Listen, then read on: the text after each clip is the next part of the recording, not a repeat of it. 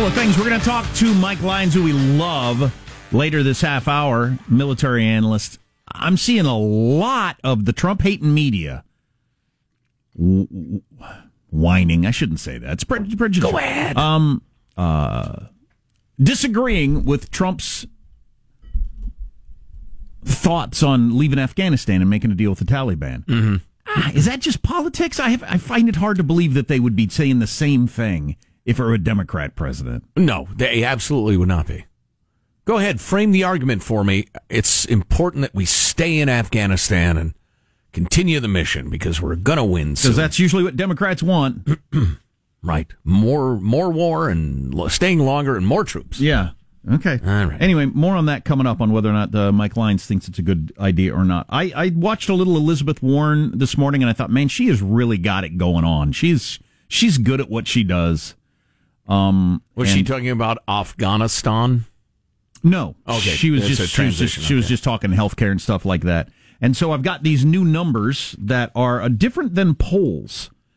Elizabeth Warren is attracting more media attention than anybody else. This is just looking at how much you're getting talked about on CNN, Fox, MSNBC, Twitter, everywhere, all that sort of stuff. And Elizabeth Warren is at the top of that list, ahead of, everybody. Others. Including Bernie Sanders and Joe Biden. So that's pretty interesting. She got the buzz. Yeah. Well, she's got that happy warrior thing going. Well, she might actually be the nominee. I wouldn't have said that 2 weeks ago. Wow.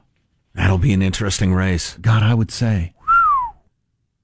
Does Trump go Pocahontas clear on through 441 days if she's the nominee? I wonder.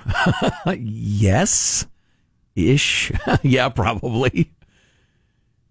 Jebra. Yeah, it's entirely possible. We'll find out, I guess. When's that next debate again? Nobody knows. Oh, August 28th, I believe. Whenever that is. Check your local listings. Well, it's getting a lot of attention lately. Even the Wall Street Journal wrote about California's biggest cities confront a defecation crisis. Boy, you like to make national attention if you're a state or a city for how many people poop on your streets. California, America's Haiti, where the power goes out when the wind blows and people just crap in the streets. Rural India is looking at California and saying, why can't you get your act together? Rural India. And the good folks at Fox News, William Lajeunesse, who we used to talk to a lot, he's a very nice man, had this report. I see the outrage, but the outrage is phony. It's phony because nothing's being done. Alexandra Dadid claims Los Angeles made her sick by failing to clean up after the homeless. I've gone to the ER over a pathogen that I caught working in the financial district. L.A., San Diego, Sacramento, San Francisco all face a surge in homeless. Last year, San Francisco received 27,000 requests to pick up human waste. Residents now upload photos to alert the Poop Patrol. 6 city employees paid $70,000 a year each to clean up feces. This website maps human excrement and used needles.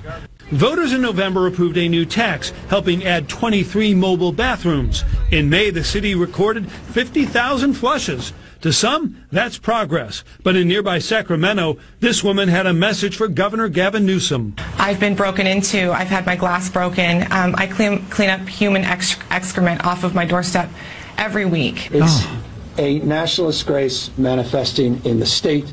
But it typifies political finger-pointing on the issue. Cal OSHA recently fined the city of L.A. for unsanitary working conditions for failing to clean up human waste near City Hall. A recent court ruling prohibits cities in California from citing or removing homeless from public property unless they are first provided shelter. And that's something cities in the state have not done. I'm sorry, but that is, after hearing that, that's funny that that's the law. So a guy can go over in front of your donut shop and drop a deuce on the sidewalk. Right. And there's nothing legally you can do about that. Right. And as a donut shop owner, I guess I just gotta hope people are willing to step over fresh, warm human poo to come in and buy a Long John. Fresh, warm donut. At my donut shop. Because there's nothing legally you can do about people pooping on the sidewalk. That's amazing. That's amazing. The ruling by the Ninth Circuit Court that you can't kick people off of public property, living on the sidewalks, living on the streets, in the parks, ruining your bike trail, ruining your riversides, the rest of it. unless you've provided a bed for them, is bizarre. It's created out of thin air. No matter their circumstances, no matter why they're living in a tent or how they came to be that, they just like it. Or they're a junkie. Or they're worthless. They have no work ethic. They're lazy. They're settle down. They're stupid, whatever. No matter what, you can't say you got to stop living and crapping in front of that lady's shop unless you've offered them a bed. Where did that come from, that idea? Constitutional right. Read the Constitution. Shut up. It was invented out of the air. The Ninth Circuit Court has lost its mind. I can't possibly imagine. Well, there is no justification for it. That is such a strange notion. Well, your analogy yesterday, how much different is it than you rob somebody, take some money, and say, well, I can't make my car payment? Right. So until you can provide a way for me to make my car payment, that's just another cost like rent. Right. I got to make my car payment. I can't make my car payment. I got to get it somewhere. Right. And you owe me that. I have a right to a basic living. Or you stand on the street corner screaming obscenities at passersby, and you can't be arrested unless the government furnishes you with a social media account. What the hell? Seriously, I don't know. I don't know whether to stand on my head or poop on some business's doorstep. I mean, the world has lost its mind. If you brought in people from, well, any period throughout history, really, in the civilized world here, other cities, other parts of the country to California, and you said, you got that guy right there. He just squatted down. I know this is disgusting, but this is what's happening. Right. It's in the Wall Street Journal. Right. He squats down. He does his thing. Number two, right in front of your store, and you say, there's nothing you can do about that. No. Nothing you can do to stop that guy. You have no legal recourse. And people would think you're crazy. And that person, either from a time machine or just, on an airline who flew in, would ask you. So there's no requirement that people support themselves. They don't have to even try, and you'll take care of all their needs. And if they camp in the middle of a park so the kids can't play there, and they're shooting up and they're crapping, there's nothing you can do about it. Well, no, because we don't have a shelter bed for every single person who's living like that. They would think you were crazy, and they would be correct. It's the current state of things. We'll keep an eye on it. As we mentioned, we are going to talk to Mike Lyons, military analyst, about, are we actually getting out of Afghanistan? It looks like we are. A lot of my cable media and my newspapers are telling me that's a terrible idea. I've been begging for it for years. We'll talk about that next on the Armstrong and Getty Show. Armstrong and Getty.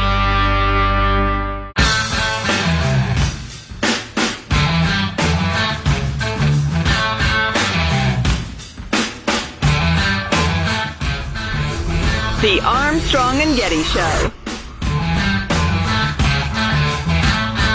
Brian, I think it's fair to say that Mr. Trump did not create the mess in Afghanistan, but I also think he's going to end up owning its tragic outcome.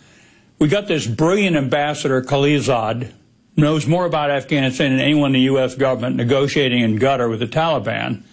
But Mr. Trump has said publicly, essentially, we're out politically by 2020. So what is there to negotiate? The Taliban are also winning. They now control more terrain than they have since 2001. The Afghan government is fractured, incompetent, corrupt. Their military is semi-dysfunctional. No belligerent ever negotiates away something they've won in the battlefield. The situation looks tragic. The outcome will come soon after we withdraw. That's General Barry McCafferty. He was on MSNBC last night. He's making the argument on why we got to stay in Afghanistan. Washington Post today, the editorial board piece is, Trump risks turning a chance for success in Afghanistan into a shameful failure. It sounds like it's a failure right now based on what General McCafferty just said. Taliban has more property than they had in the last 18 years. The government is completely a mess. Right. So we've spent, I don't know, how many $1 trillion on this project? Thousands of lives. And all these years and thousands of lives, and this is where we are? Why would I think it's going to get any better? Anyway, I need to hear from another expert. Yeah, with all due respect to General McCafferty, Mike Lyons, military analyst for CBS News and others throughout the year, retired major as well, artilleryman. Mike Lyons, how are you, sir? Hey, guys, so great to be back with you. So why don't we start with the general's description of the situation, his prescription, which is we have to stay the course. Your reaction?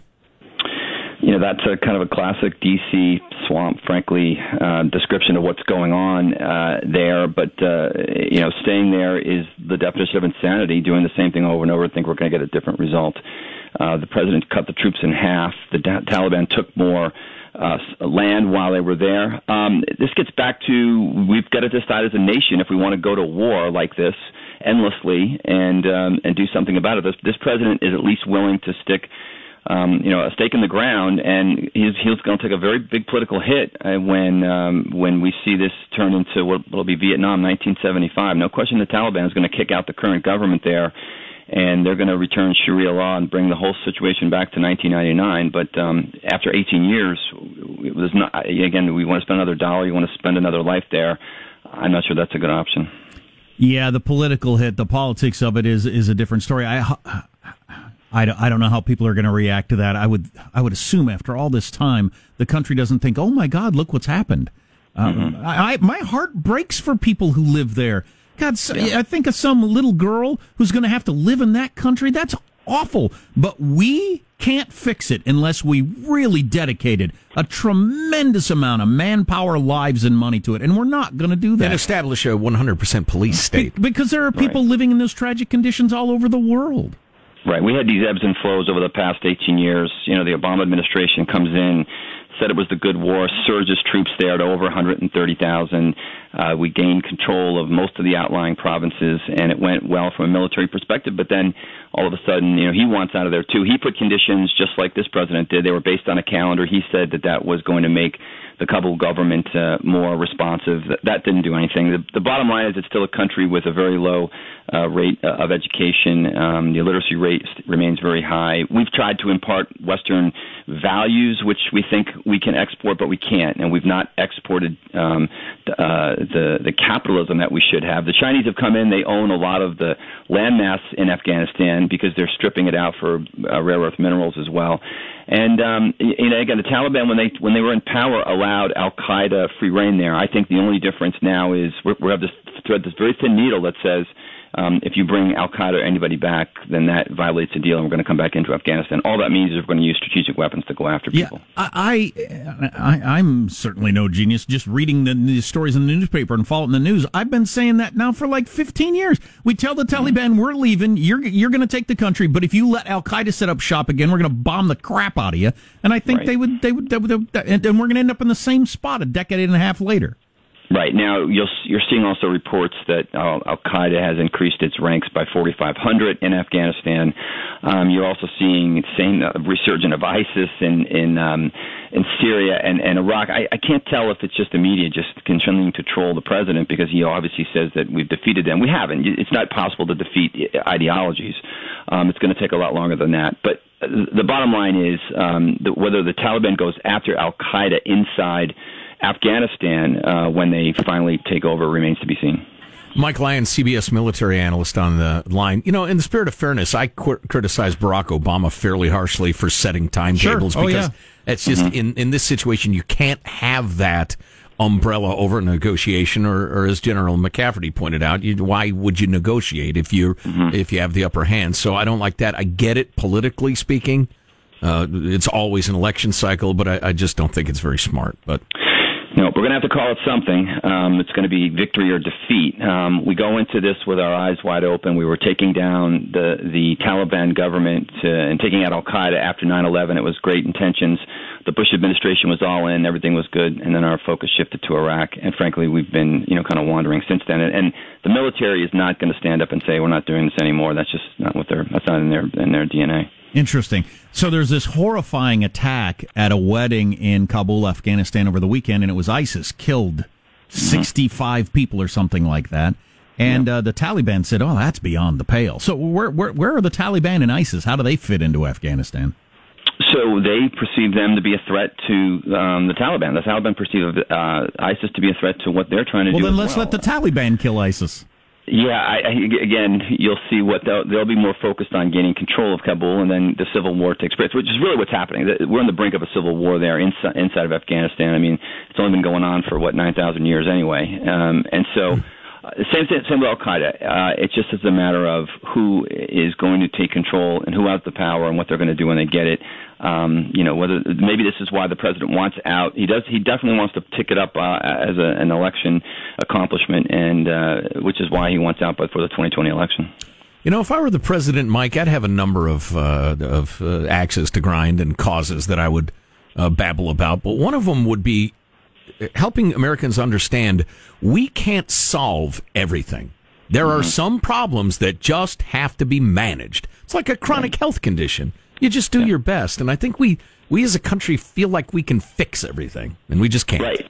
And we need to pivot back to that Cold War mentality where we contain Russia. That was the big thing to contain, and now we've got to do the same kind of containment in the Middle East and in Afghanistan in a smaller scale. And the problem is we don't have the military design to do that. We're into the strategic weapons. We're going to hit you from 500 miles away, and you'll never see it coming. All those kinds of things. We've still built a military around occupying and working with our allies on the ground, knowing full well that we're not going to change anything. We're not going to change hearts and minds, no matter what we bring to the table. Next time we talk, buying Greenland with Mike Lyons, military analyst, giant airfielder. Yeah. Mike, it's always enlightening. Thanks a million. Perfect, guys. Thanks for having me. You got it. My only final note on this is the annoyance of the media. I just do not believe that NBC and the Washington Post would be arguing against leaving Afghanistan if Barack Obama were doing exactly the same thing. No, I just don't believe it. Nope. Smart people of good conscience can be on both sides of this argument, no doubt. Absolutely. But I don't believe that's what's happening with the Washington Post. If Barack Obama was saying it's been long enough, we're going to get out, they'd be cheering it. Sure. Guaranteed. That's really maddening. Yep. What's coming up in your news, And Marshall? for the record, we were saying the same stuff when old Barry was the president. Yeah, that we are now. I've been for getting out the whole time. What's coming up in your news, Marshall? California's new deadly use of force law stirring up a national debate. Jill Biden's rather odd endorsement of husband Joe. And turning hostility into inspiration. Wait a minute. I could use that. That'd be a cool pivot. What if I can do that? Stay tuned. Armstrong and Getty.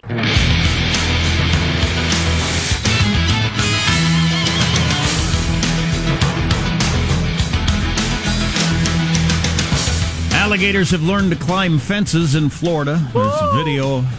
Somebody driving along the highway and an alligator's climbing over the fence, getting onto the highway. Boy, when they can drive, that's going to be really terrifying. I don't know when they take flight. I'll tell you. Oh boy.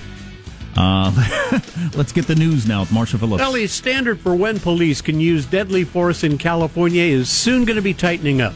Governor Gavin Newsom signed a highly debated bill allowing police officers to legally use such force only when absolutely necessary instead of when reasonable.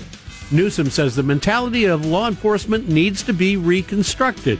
Training matters, yes. Accountability matters, certainly.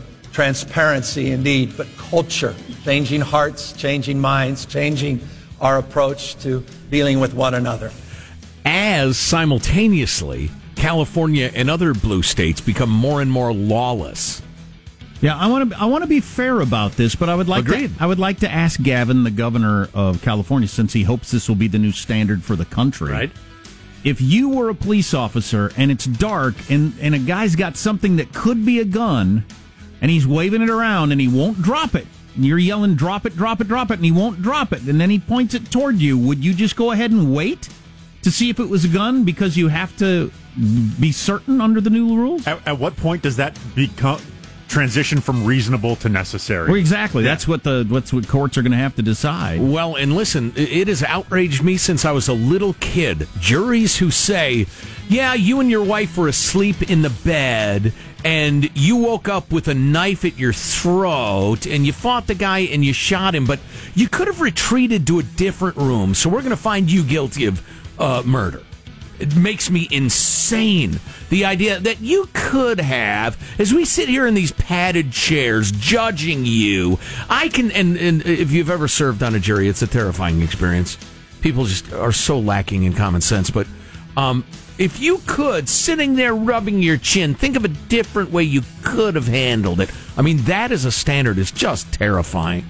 You're going to see mass defections from police departments. At the same time, as a lover of liberty, the idea that government employees can just casually take lives if they're miffed.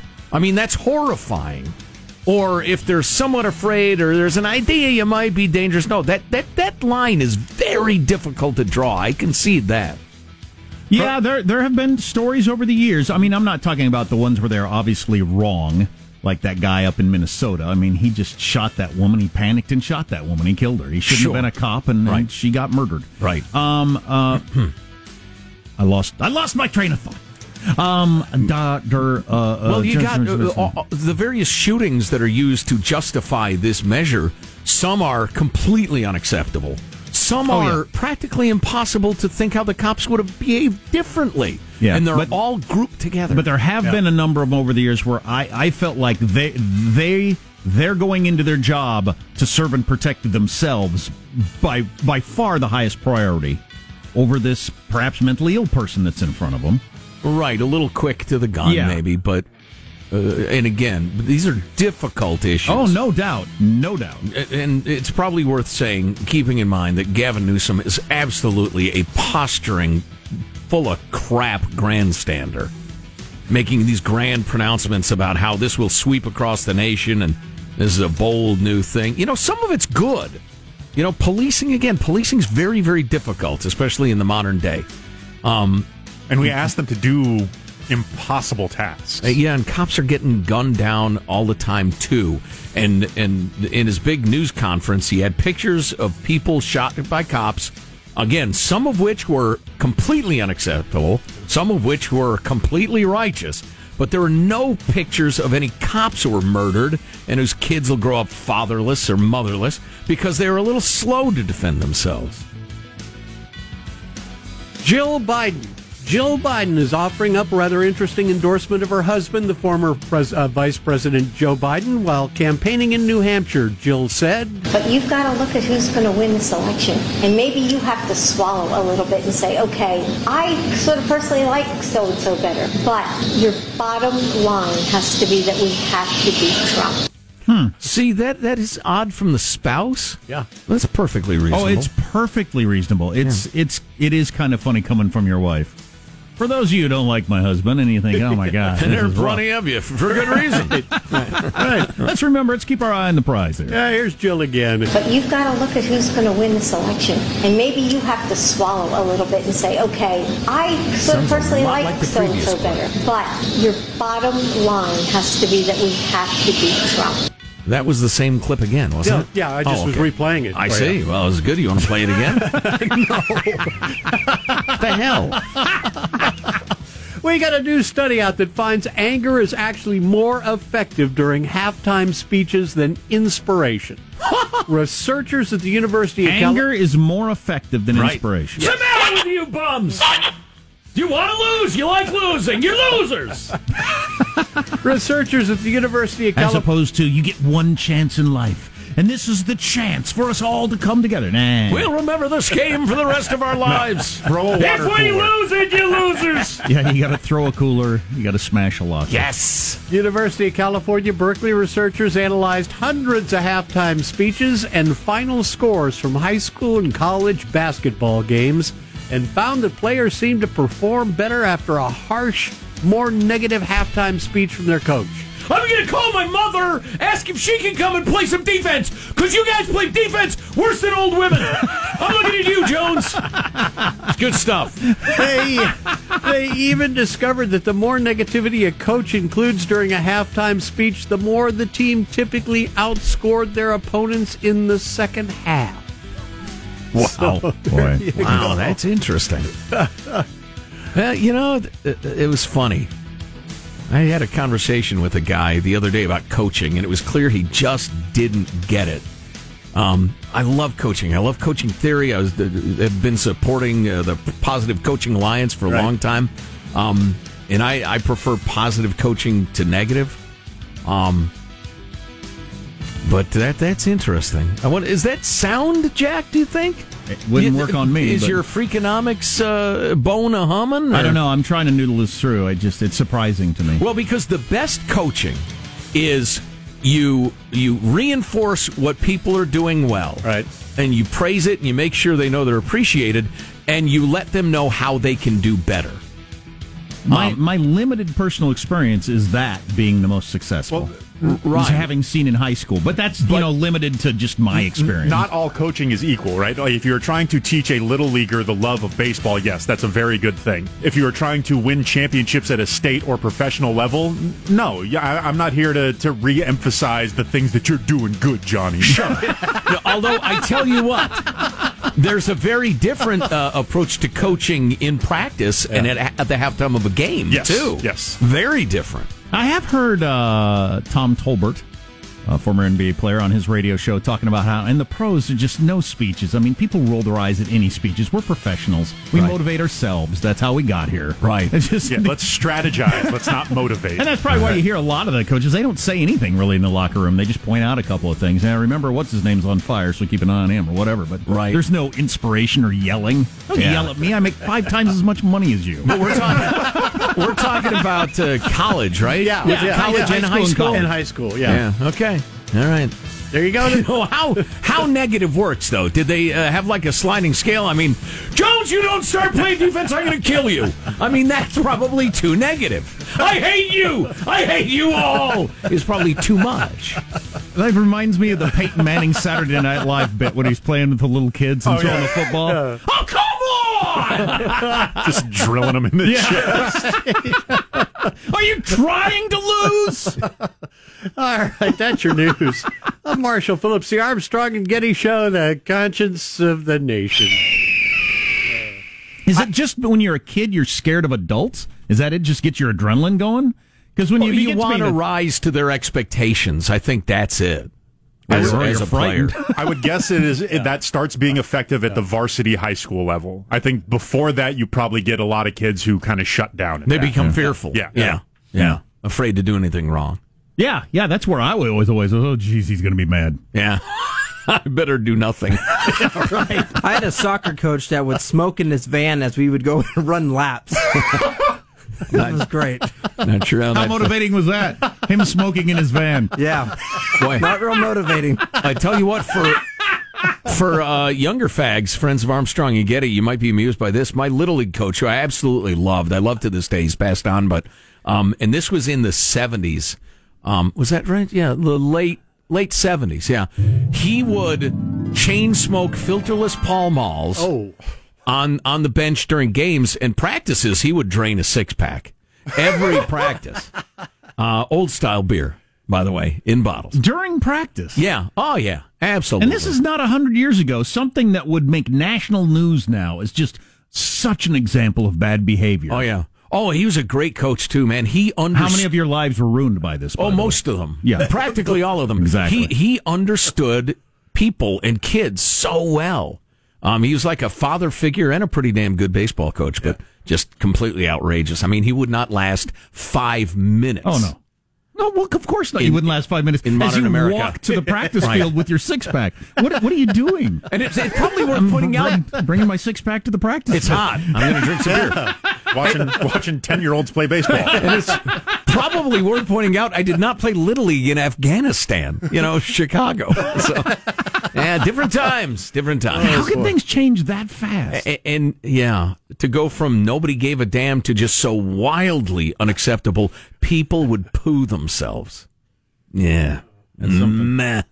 Not all change is progress, my friends. I'm glad we had some chuckles here because it's not a funny thing I want to bring up next about Jeffrey Epstein. I think I now understand what his deal was. Okay. This scumbag. It's just. I've been wondering the whole time. What is his thing? Why does he?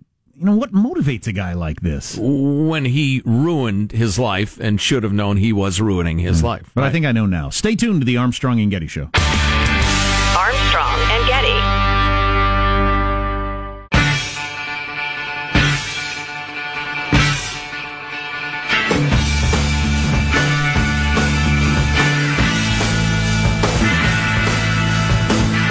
The Armstrong and Getty Show. hands in. All right, we're going to have fun. We're going to encourage each other. Teamwork on 3. 1, 2, 3. Teamwork! Peyton uses football to teach valuable lessons of communication. Check. Watch the sail. Pink, watch the blitz. Brown, 55 razor. Done. Open, kid, open. Get your head out of your ass. You suck. Playing with little kids. That's Peyton Manning coaching children. Hey, by the by, I would like to point out, if you're tuning in and notice we're playing a lot of Led Zeppelin bumper music, nobody has died. Well, other than John Bonham in 1979. It's Bob Plant's birthday. So we're playing all Greta Van Fleet music today to celebrate. Bonham was the drummer? Yes, okay. He was. Bonzo, one of the all-time greats. We got this text. You're talking about your coach drinking beer and smoking cigarettes. Who was your Little League coach? Walter Matthau from Bad News Bears? That's the era. A lot like that, but a better coach. Yeah, that's the era. Wow. You need a better coach. They went to the championship, the Bad News Bears. You know what? I stand corrected. Sorry. With a ragtag group. Chuck Ferguson. Shout out to his kids who are kicking around somewhere, I'm sure. He's passed, but still think of him fondly. No one will ever think of Jeffrey Epstein fondly. He is a scumbag. I'm glad he's dead. It's sickening that he was able to do what he did as long as he did. It shows how money can buy power, which is kind of the point of this little segment. And we should look into how that happened and try to stop that from being able to occur ever again.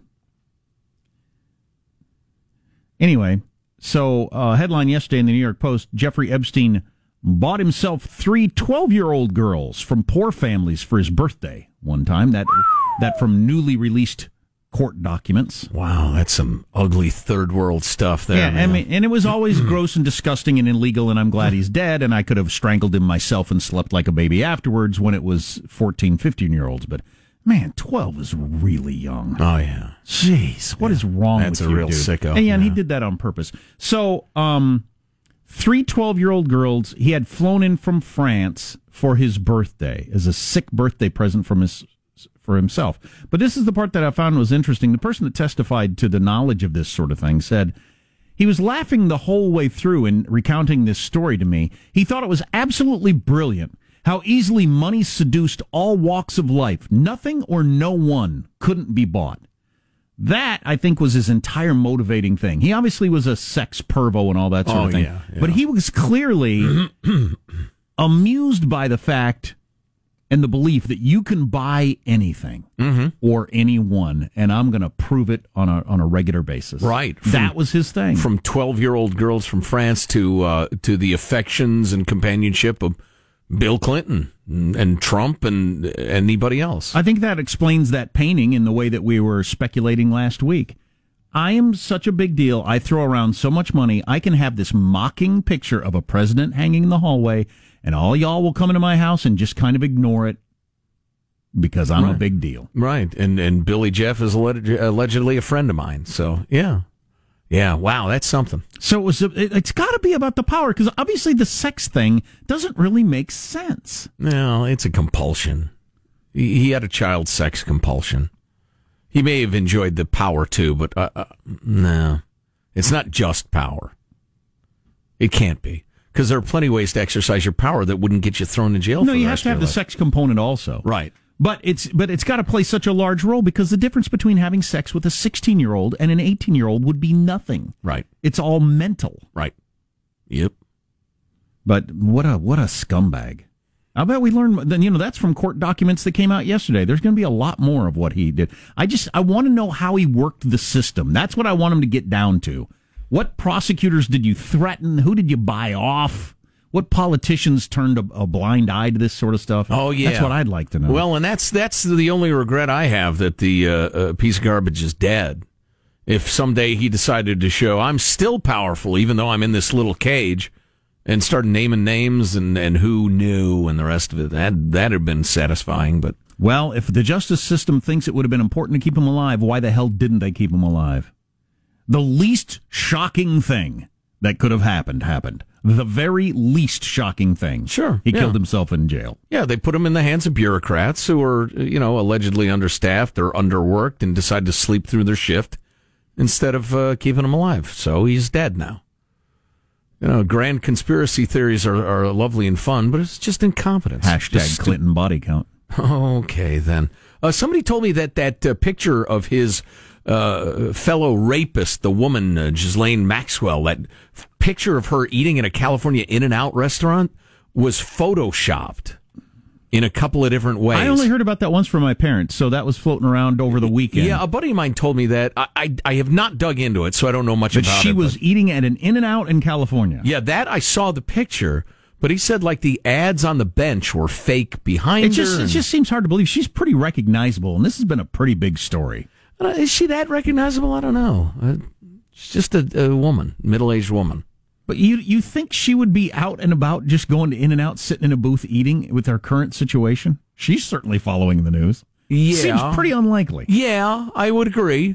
It'd be shocking. Although I'm in the business, I've seen her picture many times, and if I were in the In-N-Out eating my burger, and she were to turn to me and say, "Wow, these fries are good, aren't they?" I would as long as immediately they're fresh. think you're that woman that got Epstein all the rapey girls. No, I wouldn't notice. Really? No. Part of that's my weird context thing. It's like you run into your coworker at the mall and you freak out because you know them. But, yeah. Anyway. Well, that's ugly. Anyway. Oh, speaking of Led Zeppelin. What? I said, yeah. Oh. The age of ocean-crossing Zeppelins came to an end in 1937 when the Hindenburg erupted in flames, landing in New Jersey. Dozens died, leaping, etc. Oh, my God, the humanity. Now, more than 80 years later, the giant airships may be poised for a comeback. Why? Not for passenger service, but as an environmentally friendly means of delivering goods around the globe.